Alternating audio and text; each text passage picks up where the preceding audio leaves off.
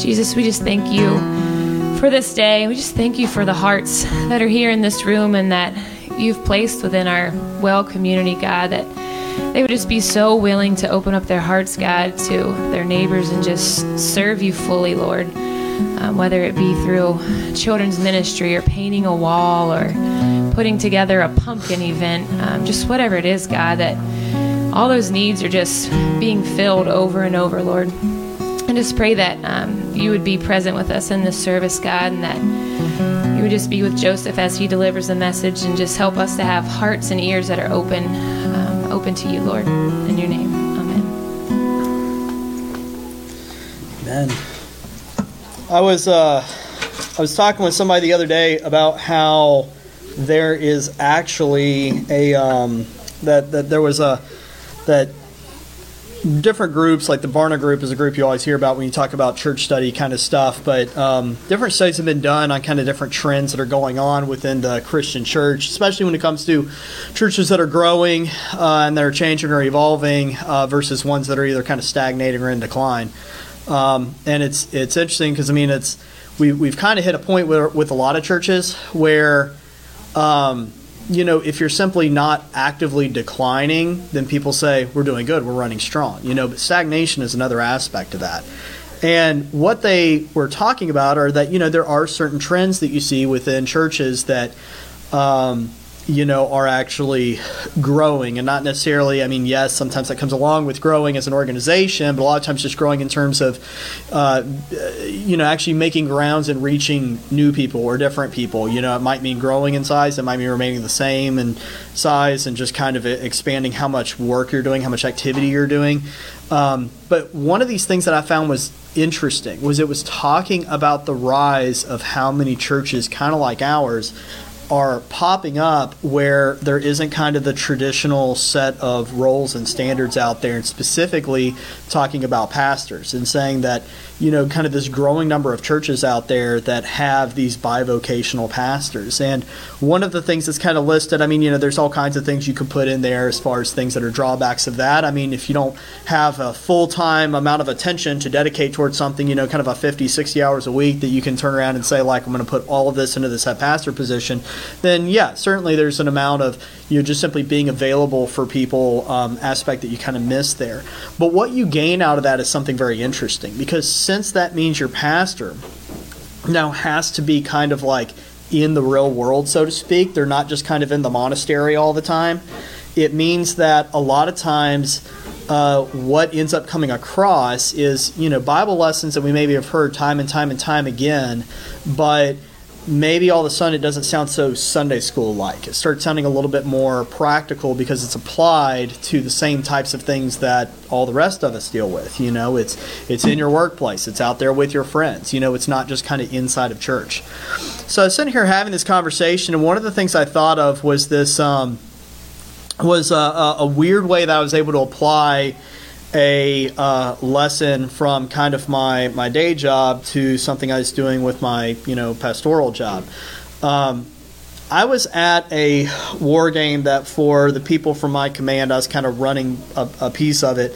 So we were sitting out, and we had some people out in Fairbanks and some people out in Anchorage, and we had some people kind of out in the middle of the water.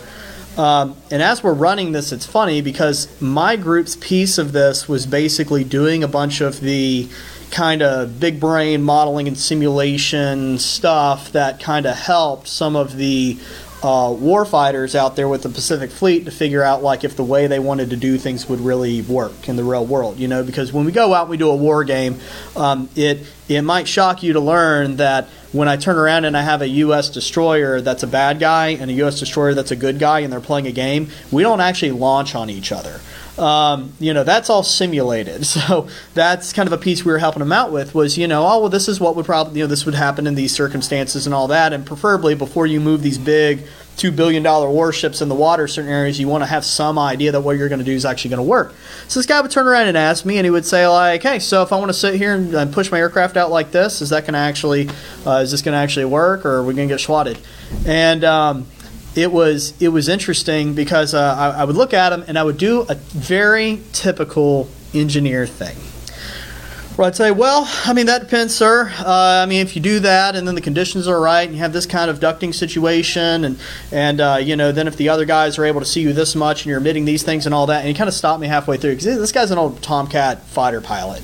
And he kind of stops me and he says, what is it about you guys that are engineers that you can't just give me a straight answer? You can't just give me a yes or a no. Like, I understand things are nuanced, okay? I understand that much. When I'm asking you a question, I want you to give me the judgment call of yes or no. If I want the explanation, I know there's an explanation behind it, but I will ask you for the explanation. And so I went, okay, got it. Got to the end of it. It's like 30 minutes later, he turned around and it's like, well, what if instead of these aircraft, I want to put these aircraft out there? I went, well, and he kind of stopped and looked at me. And I went, yes, but if you give me 5 minutes, I can tell you why it's a no. And he said, got it, it's a yes. I'll come back to you if I need to know what the no is. And that's what he said. Now, the only amount of retribution I guess I got out of that was the fact that shortly after that, one of my colleagues comes in who is a big Navy SEAL and ended up getting out of the Navy when he was going after Geronimo. And when he came in, I guess we had successfully infected him with this disease because he's like a Navy SEAL, right? So Tomcat pilot looks at him and says, like, hey, so-and-so, so what's going to happen when we turn around and deploy these other ships out there? And he goes like, well, he's from like the foothills of Kentucky. He's like, well, I guess if we do that, then, what we got to think about is blah, blah, blah, blah. And he looks at me and he says, I swear to God, you get to everybody in like 5 seconds and just infect them with this thing. You can't give me a straight answer. But where this seemed to apply to something in a kind of an odd way is it's in that idea of feeling like you have to explain everything and you have to get all the facts and all the details out there, because sometimes, to be honest, it's not that we're suppressing truth or anything, but sometimes all of the context bluntly isn't necessary. Sometimes what's necessary is to go yes. Or what I find in some of the things I end up having to do in kind of like the pastoral role is sometimes what's more important is to go, you're right, I'm wrong. Sometimes it's necessary, and this is something that I kind of saw, a couple of times now I've had to do some form of marriage counseling, and in doing that, what's interesting is, I find myself, no matter who I'm talking, and even when I've been doing other forms of counseling that are marriage counseling, how many times something will pop up where I'll end up kind of using this litmus test with them. And I'll say, well, let me just ask this, because this kind of illuminates a lot of stuff. Can you think of the last time that you apologized for something and it was an unconditional, uncaveated apology? And I don't mean that there wasn't other things you could have said. It could have been that the reality is that why this thing happened is because of this and because of this and because of this, and there was a rational reason, mistakes were made, but yes, we need to cover all this. But have you ever had that moment where you've just said, I'm sorry, I was wrong? And it might mean that there are some other things that are going on, and that's fine, but who are you trying to prove that to? I mean, so often when these situations show up, that other person knows. They know that, yes, there's all these other things and all that, but this is where we start getting into this important subject of pride. And pride can come in a lot of different forms. And so sometimes it's something that we're used to looking at pride as kind of the Gaston, right? We're used to thinking of the guy who comes out, and I would sit here and try to remember the words of the song, but I don't want to, and Phoebe hasn't asked to watch the movie yet, so I'm not going to try to remember them. But, you think about that loud, boisterous guy coming in, just somehow, how awesome he is, and, strong he is, and all that kind of stuff when we think about that. But pride can take on many different forms. Psychologists have actually taken this is kind of an old standard, so it's been around for a while, but they'll take pride and they'll put it in 2 different categories. So when I say categories, I don't want to say there's only 2 ways you could be prideful, but the behaviors fall in these 2 categories. There's what's called authentic pride, and there's what's called hubristic pride. So there you go, you've learned something smart for today. Go forth and conquer. But as we go through and look at this, some of the different behaviors that we see is that when you talk about authentic pride, you're starting to talk about a sense of pride that may be more related to like self-esteem.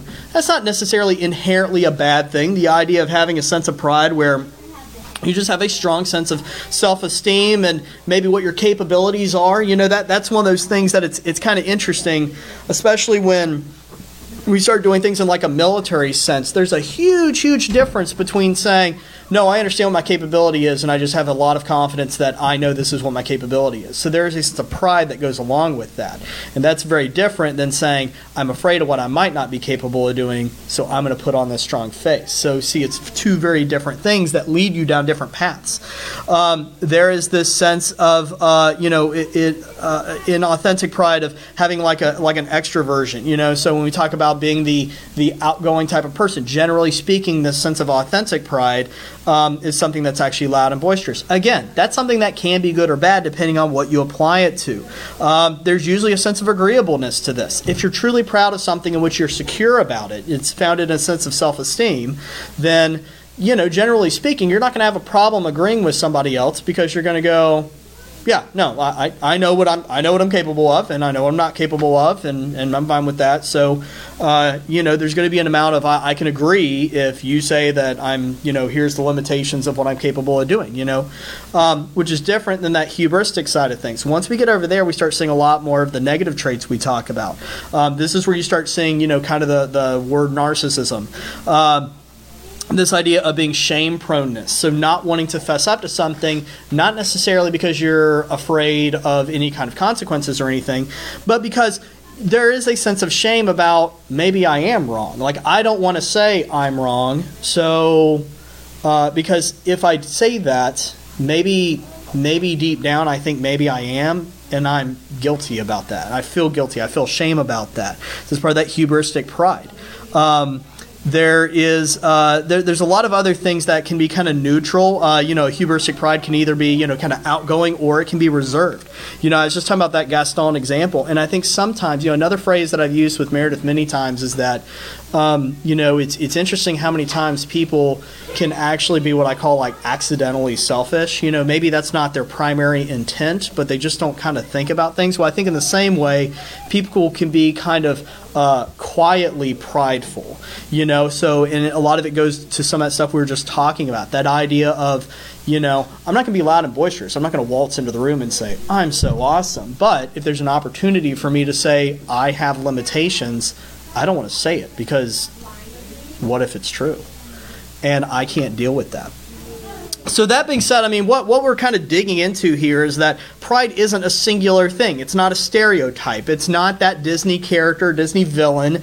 It's not necessarily something that you can just kind of paint with one brush. All of us, no matter what our personality type is, no matter what our background is, all of us can struggle with this sense of pride. Generally speaking, I think culturally it's a little bit easier to point it out when it is loud. This is something I've become acquainted with. But it's not necessarily limited to just people who are type A personality, loud and outgoing.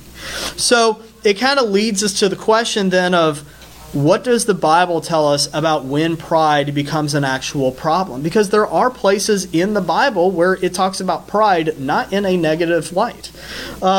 So let's just look at a couple examples of these. Psalms 20, verse 7. Some of you will go quickly if you're trying to look ahead. We're going to be in Psalms, 2 Corinthians, and Galatians. But in Psalms 20, verse 7, we read this: Some take pride in chariots and others in horses, but we take pride in the name of the Lord our God. This is kind of interesting because right there you have an example of something where David himself is sitting here saying there is a sense of pride that is good, but it's this sense of pride in what our Lord is doing. It's this sense of pride in what God has accomplished, in the blessings that He has given out, not because of anything that we have done, but because of what God has done. And you can tell that that's the meaning here, just because when you look at the idea of talking about pride and chariots and horses, this is clearly something that is a man-made pride. So there's something that is the works of God that we can be prideful of, and then there's the works of man that we can be prideful of. Going back to kind of the military allegory here and everything, keep in mind the day and age in which David is living is kind of on the tail end of the Bronze Age, kind of around the Bronze Age collapse. And during that point in time, you do see a lot of examples of chariots in archaeology, and it's because a chariot was considered like an aircraft carrier. And when I say that, I don't mean like big, massive guns, blah, blah, blah, blah, blah. It was a prestige project. It was something you did, and honestly, whether it made military sense to employ them or not, you employed them because it showed your prestige. It showed how powerful you were. So a lot of people, ironically, typically over the course of the ancient world would actually find themselves in situations where they would employ their chariots, their prestige project, just to end up being smashed by the enemy because it didn't actually make the most sense. But it was their pride. It was their hubris that caused them to actually employ it. So there's a difference in taking this hubristic type of pride in what we have been able to do versus this authentic pride in the fact that, we understand what our Lord has done. It is focused on the works of the Lord rather than the works ourselves. Going to 2 Corinthians, we can also see a sense of pride in the type of work people do. 2 Corinthians chapter 7, verse 4. And there are many times Paul says this. This is just one example. I am very frank with you. I have great pride in you. I am filled with encouragement. I am overflowing with joy in all our afflictions. So there's a sense of pride in the actual works of what other individuals are doing, where this is where you can start seeing kind of an example of, I'm proud in what my kids are doing. Was that sinful? Is that really bad to sit here and say my kids did something and I'm very proud that they were able to do that? I think about the story I heard one time of a missionary that was, and this was kind of in the 19th century, a missionary who ended up was marrying a woman, and when he was marrying this woman, this was kind of again over a century ago, so the way people did things was a little different. And in that moment, he was talking to the father when he was asking permission to marry the daughter, and said, "I'm going to take your daughter to places that are far away. I'm going to put her in danger's way. It's not going to be an easy life, and there are much easier lives that she could have than this one, but it's going to be a life where we follow the Lord." And the father was willing to go along with that and gave his blessing, and was in fact, there's some kind of subsequent quotes and journals and whatnot from this story that talk about kind of the sense of pride that goes along with that. That even though there is something that may seem by human standards, by worldly standards, as being not necessarily a proud moment, it's something that we can be proud in somebody else taking this very selfless act of doing these things that are virtuous and moral. So that's a sense of pride that isn't necessarily bad. So what about self-pride? Self-pride, like pride focused, on something about your own individual being. Surely that must be bad, right? If I sit here and say I'm proud about something I did. Well, again, that's not quite what we end up seeing. In Galatians 6, verses 4 through 5, we end up saying, "Let each person examine his own work, and then he can take pride in himself alone and not compare himself to someone else. For each person will have to carry his own load."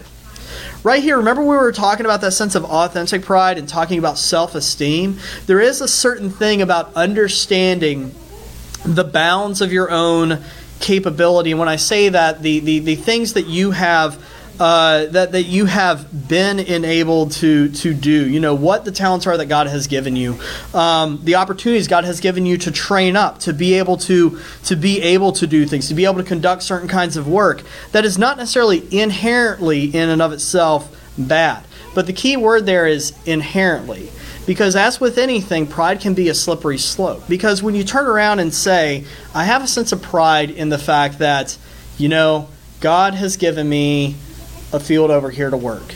And I'm looking at the field, and the field is worked. I'm proud of the fact that that work is done. That's not inherently a bad pride. Where it starts becoming bad is where we start using it to elevate ourselves. To say, look at the work that I did in that field, and look at how much better it looks than my neighbor's field. That's where it starts turning. That's where it starts turning into a hubristic type of pride. And even as you're kind of going through this and listening to this, it might be something that you kind of hear it at first and go like, well, wait a minute, Pastor, that sounds a little off, that we could have a sense of pride. But no, the problem is not the pride in and of itself. And this is true of so many different things we read about that are sinful in the Bible, is that so often many of the actual explicit actions or feelings are not in and of themselves bad. It's where it causes us to position ourselves relative to other people God has placed in our lives, and where it causes us to put ourselves relative to God Himself. This is actually something that you can see kind of borne out in the Scriptures whenever pride is talked about in a negative light. You can see that where things start becoming bad, to use an expression, where the worm starts to turn, is when you use your sense of pride in order to say, I'm somehow better than my peer. I'm somehow better than somebody else. And it's bad because it's really undeserved. Even the way I was describing it, I'm trying to be very, very careful about the words I use to describe the sense of self-pride, to say, look at what God has enabled me to do. Look at the blessings that God has placed in my life and how I have followed through with those opportunities, and that's the field that's been worked. It's not because I went out and got the field. It's not because I somehow innately have the strength to go work the field. It's because God blessed, I heard a calling, and I did. And I can be proud in the work that I did. This is something that you can kind of see in 1 Corinthians chapter 4. So starting in verse 6, we end up reading this. Now, brothers and sisters, I have applied these things to myself and Apollos for your benefit, so that you may learn from us the meaning of the saying, nothing beyond what is written. The purpose is that none of you will be arrogant, favoring one person over another. For who makes you so superior? What do you have that you didn't receive? If, in fact, you did receive it, why do you boast as if you hadn't received it? What you can see right here is Paul describing exactly what we're talking about here, that if there's something that we have, whether it is a talent, whether it is an opportunity to do something great, we don't have those things because somehow we were just born of better stock. We have these things because God blessed us and placed us in a situation to be able to do certain things. If God turned around and gave us a conviction and the mental discipline and the physical conditioning and all that to sit here and say, you know what? I'm going to sit here and I'm going to be an individual that's going to get really, really, really into fitness and running. Then you know what? Well, the reality is, you didn't just create those genes from the dust of the earth, You didn't necessarily create all the opportunities or, will the people in your life to be able to, have some kind of group. And yes, I am directly picking on you because I'm very convicted about not running. But whatever it is we think we're good at, we're not good at these things because somehow we willed it. We're good at these things, if we are even good at these things, because God has allowed it to be so, because God has given us some kind of capability. But just as God has given it away, do you not think that God hasn't given just as great blessings and opportunities to other individuals? And so we have to be careful to look at things and say, nothing that I have pride in because of myself. I have pride in it because of the Lord. And in that, I must be forbade from using that to somehow elevate myself over somebody else. Because we don't know the blessings that God has given to those individuals. We don't know the calling God has given to those individuals, or we don't know the people that God has surrounded them with, or anything else really about their lives that God is actively doing there. So who are we to elevate ourselves above somebody else? This is actually something that you can maybe even kind of logically understand why God would be so concerned about people latching onto their pride and carrying it with them. Because if you think about that, doesn't that in a sense kind of usurp a role that's only occupied by God? If all of us are equally sinful, if we are all individuals who are equally flawed, compared to the perfection and the infinite power and grace and mercy and love and everything that we know God is, we are all equal because we're all equally deserving of death. We are all equal. And if anybody is not on that equal playing field, then surely they must have somehow divined themselves as higher. They must have something about them that is somehow, dare I say, godly. This is actually something you can kind of see in the story of the Garden of Eden when you see how the serpent actually tempted Eve. It wasn't just simply going up and say, hey, juicy apple, go eat juicy apple. Because when the serpent said that, what we see in there is that Eve appropriately turned around and said, oh, God said that we should not eat from that tree over there. It was only when the serpent turned around and said, that's not true, because you might become like God. You might have the knowledge, and then you might be like God. And that's where the fall of mankind comes from. And in the same way, our pride can do the exact same thing, where we end up seeing in the words of Solomon that we started this series out with, that Solomon talks himself about saying, what more is there for man to do than to eat, drink, and enjoy his toil? Awesome verse. Because it says it's okay to enjoy some of these things. Some of these things that if you kind of take the very European-centric monks and monasteries model of things, you would say, no. Surely, you shouldn't be happy, you shouldn't enjoy things, shouldn't be prideful about anything. But you look at it and say, no, there's plenty of times when people enjoy things. Go enjoy it. A lot of the events in Jesus' own life happen at parties. Go and if you're capable of working, then do good work and take pride in the fact that God has given you that calling and that good work to do. But do not usurp the role of God by somehow divining yourself as being higher than your peer, because you're not. Just as God has given, He can so easily also take away. I was reading, and this is a little bit kind of on a tangent here, but I was reading through some different examples of just where individuals write, or where there are examples of people kind of taking on that mantle that's undeserved, that kind of godly mantle. And I ended up coming to this place in James, and this talks specifically about judging other individuals, and always whenever we talk about judging, I always have to pause and say, you got to keep in mind there's a difference between judging somebody, according to their actions or their capabilities, versus judging somebody according to the law that we're supposed to follow, versus judging somebody who is not a Christian versus is a Christian.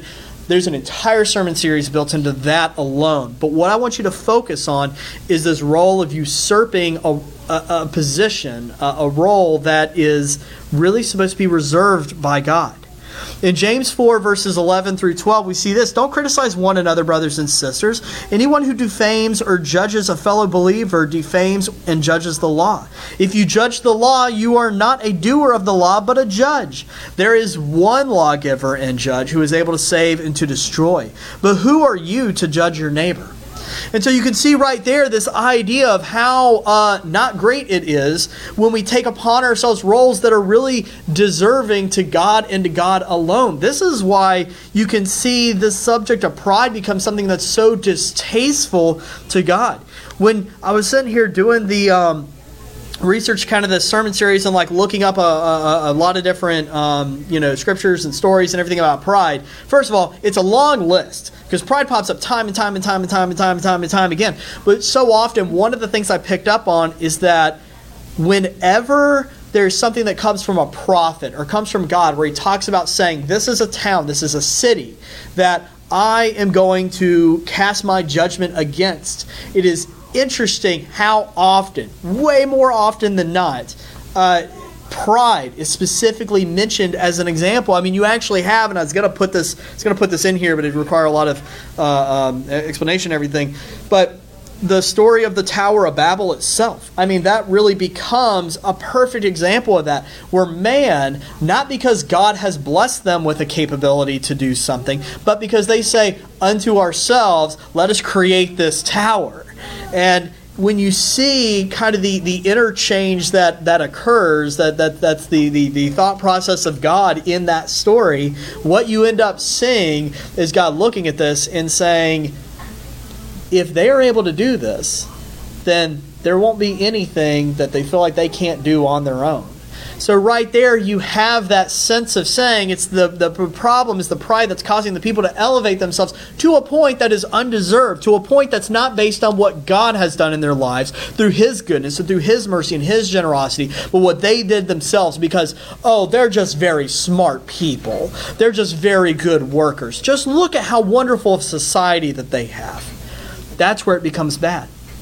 One example I did pull out that relates to that exact same theme is what we see in Judges 7. And what you end up seeing here is the story of Gideon. And so starting in Judges 7 verse 1, it says, Jerubbaal, that is Gideon, and all of his troops who were with him got up early and camped out beside the spring of Harod. The camp of Midian was north of them, below the hill of Morah in the valley. The Lord said it, which by the way, the valley of Morah is also where Armageddon is, just tidbit. The Lord said to Gideon, you have too many troops for me to hand the Midianites over to them, or else Israel might elevate themselves over to me and say, I saved myself. Now announce to the troops, whoever is fearful, trembling, may turn back and leave Mount Gilead. So 22,000 of the troops turned back, but 10,000 remained. Now, I won't read the following verses, but what you end up seeing in verses 4 through 8 is that even with 10,000 troops, God says you still have too many. You have far too many people here, and so we need to limit them down more. So he basically tells them to go to a river and says, drink out of the river, and whoever drinks by lapping water up like a dog, they can stay. Everybody else has to go, and you end up with just 300 left over. And when you read this, it's something that because the not all the numbers are in this piece, maybe the impact somehow is lost in here. But while we don't know exactly how many people are in the Midianite army, there's a lot of different estimates and whatnot about that.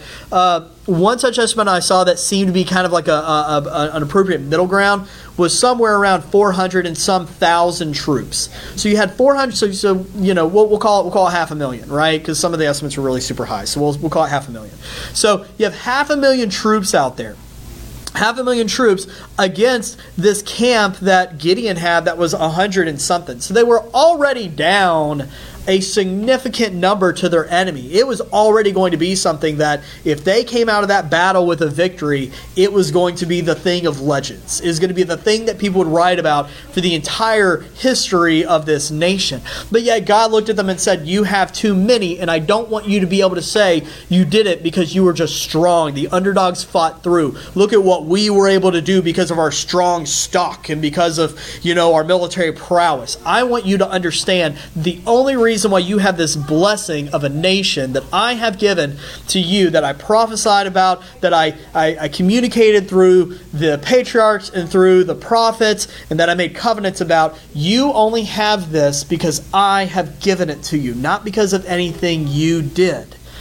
And so he had him cut it down to 10,000, and then that was still too much to make it only 300 against this army of almost 500,000 troops.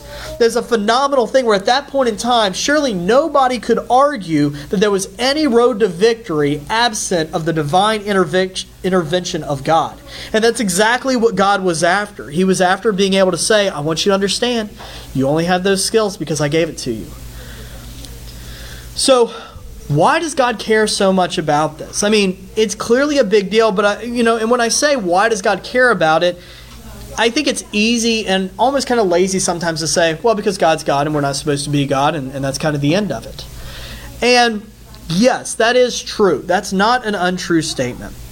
But I sincerely believe that the Bible is an immensely practical book, that God gave us what we needed to know because tells us how the world works. It melds with how our minds work. So God has kind of ordained through the Word that has survived to this day. These are the things I want you to understand. It's more than just do this because I say to do this, and don't do this because I say don't do this. There is something that it does have a very tangible impact on our lives. So what is it about pride that becomes something that robs us? Is it simply just an ego trip of God? Well, let me take 30 seconds to pose this to you. If it was an ego trip of God, would that be so wrong? I mean, think about it. If God is all about himself, isn't that appropriate?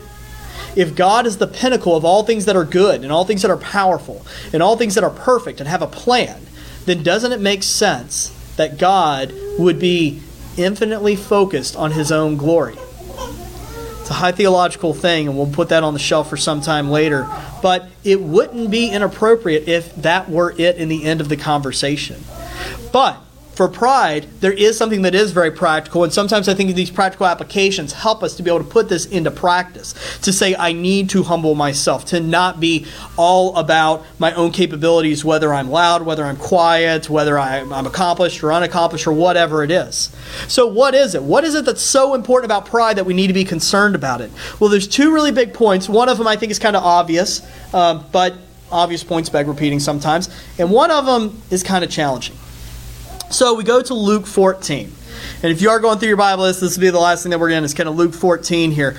And there's this instance we see of Jesus, and he's kind of observing how people are acting at a party. So surely you guys have heard, at the very least, bits and pieces of this story before. And you can probably pull out what the easy point is. So let's go ahead and look in this and see what these two big points are about pride that are practical in our daily lives. Starting in verse 7, he told a parable to those who were invited. When he noticed how they would choose the best places for themselves. When you are invited by someone to a wedding banquet, don't sit in the place of honor, because a more distinguished person than you may have been invited by your host. The one who invited both of you may come and say, "Give your place to this man," and then in humiliation you will proceed to take the lowest place. But when you are invited, go and sit in the lowest place, so that when the one who invited you comes, he will say to you, "Friend, move up higher." You will then be honored in the presence of all the other guests. For everyone who exalts himself will be humbled. The one who humbles himself will be exalted. The simple point here is that when we sit here and place ourselves on a pedestal that we don't belong on, then, oh boy, can God smack us off that pedestal. Can he humble us so quickly to say, you're not capable of doing this because you're somehow awesome. And maybe something happens in your life that reminds you of that.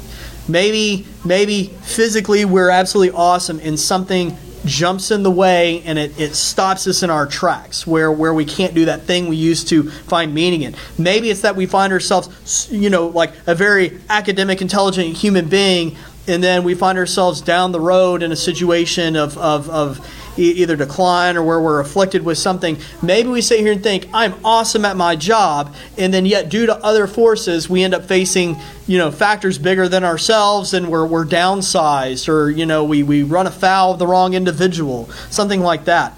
We can be humbled in so many different ways, and whether somebody their entire life is able to kind of get through and get without being outwardly humbled or not, we all know that ultimately an individual who goes their entire life and is not humbled is thinking only about their own reputation, only about their own abilities and about what they can accomplish. One day they're going to have to reckon with the judge that James was talking about. And in that moment, they're going to realize that all of their capabilities were for naught, because they were no better than any other individual that God created on this earth. Don't elevate yourself higher than what God has placed you at. If you put yourself on that pedestal, then the reality is that there's only one place to go. That's all the way down at the bottom. But if you're at the bottom, then there's only one way God can pull you, and that's up. That's actually the first big point here. The first big point here is that when we sit here and we live our lives based on pride, we actually end up denying ourselves blessings. That's actually what ends up happening. It's almost like what we're trying to do is, because we're trying to take on a capability unto ourselves or a position unto ourselves that's not deserved, what we're really doing is we're trying to kind of will blessings into our lives. We're trying to create our own blessings. And that's just not how it works. And so what ends up happening is we end up not seeing the fact that God is actively working in our lives. If I sit here and think, let's just say, for example, that I am fashioning myself as, a very arrogant, self-centered, overly ambitious pastor. We'll call myself Bull Jolstein, for example. Okay, so when I am, Joel, if you're watching, weird, but if not, I'm joking. But and if I'm sitting here doing all this stuff, and then all of a sudden God works through the church, and the church grows, and we have outreach, and we see individuals who are making decisions and coming to Christ and all that. Think of how robbed you are of the blessing of knowing that that is the work of God doing all of that. Because you fool yourself into thinking it's all you and it's all the efforts that you've done, but in reality, nothing can be further than the truth. It's everything that God has done. And because you're blinded to it from your pride, your faith doesn't reap the blessing of being able to say, you know what, now when I run through that period where things aren't going as awesome, I don't have that faith to fall back on, because I robbed myself of the blessing when God was giving me the blessings. In so many different ways, pride becomes this blindfold that we wrap around ourselves to sit here and say, I don't need eyes, I can just go on my own. And if the body is able to continue moving on its own and it avoids an obstacle, then the body can look at itself and say, I didn't need my eyes, I was able to do it. And look how awesome that was, instead of looking and realizing how close they were to the edge of destruction and saying, man, I sure am glad that my eyes were able to get myself through. This is why in our own lives we have to be willing to keep our eyes open to the way that God is acting in our lives, and with those eyes understand that it is but the grace of God that keeps us from the knife's edge of destruction. There is a more challenging aspect, though, of this aspect of why keeping pride out of our life is so important. As we continue reading in verse 12, we see this. He also said to the one who had invited him, when you give a lunch or a dinner, don't invite your friends, your brothers or sisters, your relatives, or your rich neighbors, because they might invite you back and you would be repaid. On the contrary, when you host a banquet, invite those who are poor, maimed, lame, or blind. And you will be blessed because they cannot repay you, for you will be repaid at the resurrection of the righteous. I think the more challenging aspect of this is that if our sense of humility is dependent on the other person being humble back, that's not humility. That's just interpersonal relationship at that point. It's transactional at that point. And if our humility is nothing more than transactional, it's not really true humility, because it's anticipating some sort of payback, some sort of something coming back to you. You sit here and make somebody else feel good, and they make you feel good, and that's how we end up being really good buddies, But the reality is that that's a very inauthentic form of humility. True humility is something that doesn't ask anything back. It's something that doesn't ask and insist that all the conditions be rolled into the apology. It's something that causes us to look at another individual and say, I'm willing to say that other individual is not below me, and not for any reason I've seen. I don't need for them to prove that they're not below me. I don't need for them to prove that they're as good or a better person than me. I simply know that I am called to be less, and because I am called to be less, that's what I'm going to do.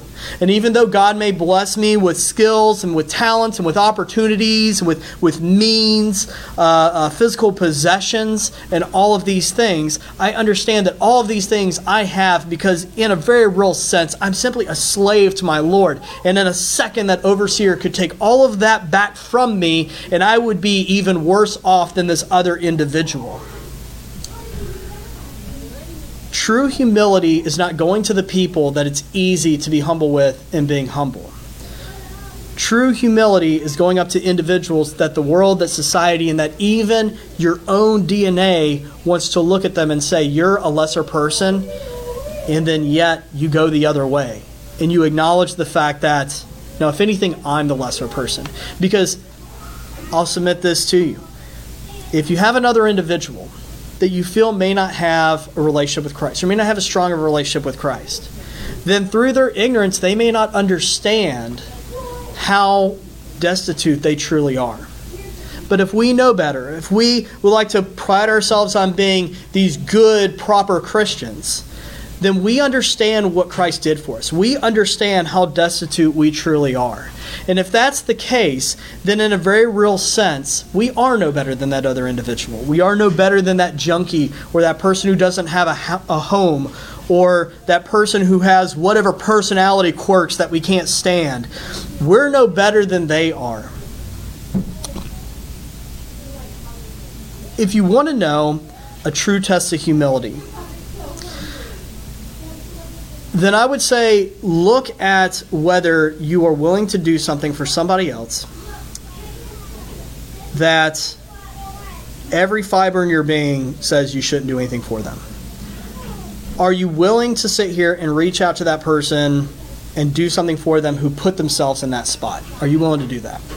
Are you willing to go out and show compassion and charity to somebody or some group or whatever, knowing full well that in your head, everything your brain is screaming at you is, you know what? They're probably just going to go squander it. They're going to go waste it away. It's looking at an individual that we say, everything in the world tells me that this individual is less than me, and then saying, I'm going to push all of that aside, and I'm going to treat them as better than me. That's what it means to be truly humble. So the end of the matter is this. The reason why pride is such a big deal to God is not pride in and of itself. Pride in our fellow believers. Pride in a sense of what God has done in this world and our lives throughout history is a good thing. Even pride in what it was that we did in our diligence and our attention to what God is calling us to do. These are not things that are inherently bad. Eat, drink, and enjoy your toil. But do not ever consider yourself better than your fellow man, because God created all of us to be equally beautiful reflections of His nature. And we have all chosen to walk away. None of us are any better than the other. So if that's the case, then we must act as such. So the challenge I would issue to you is this.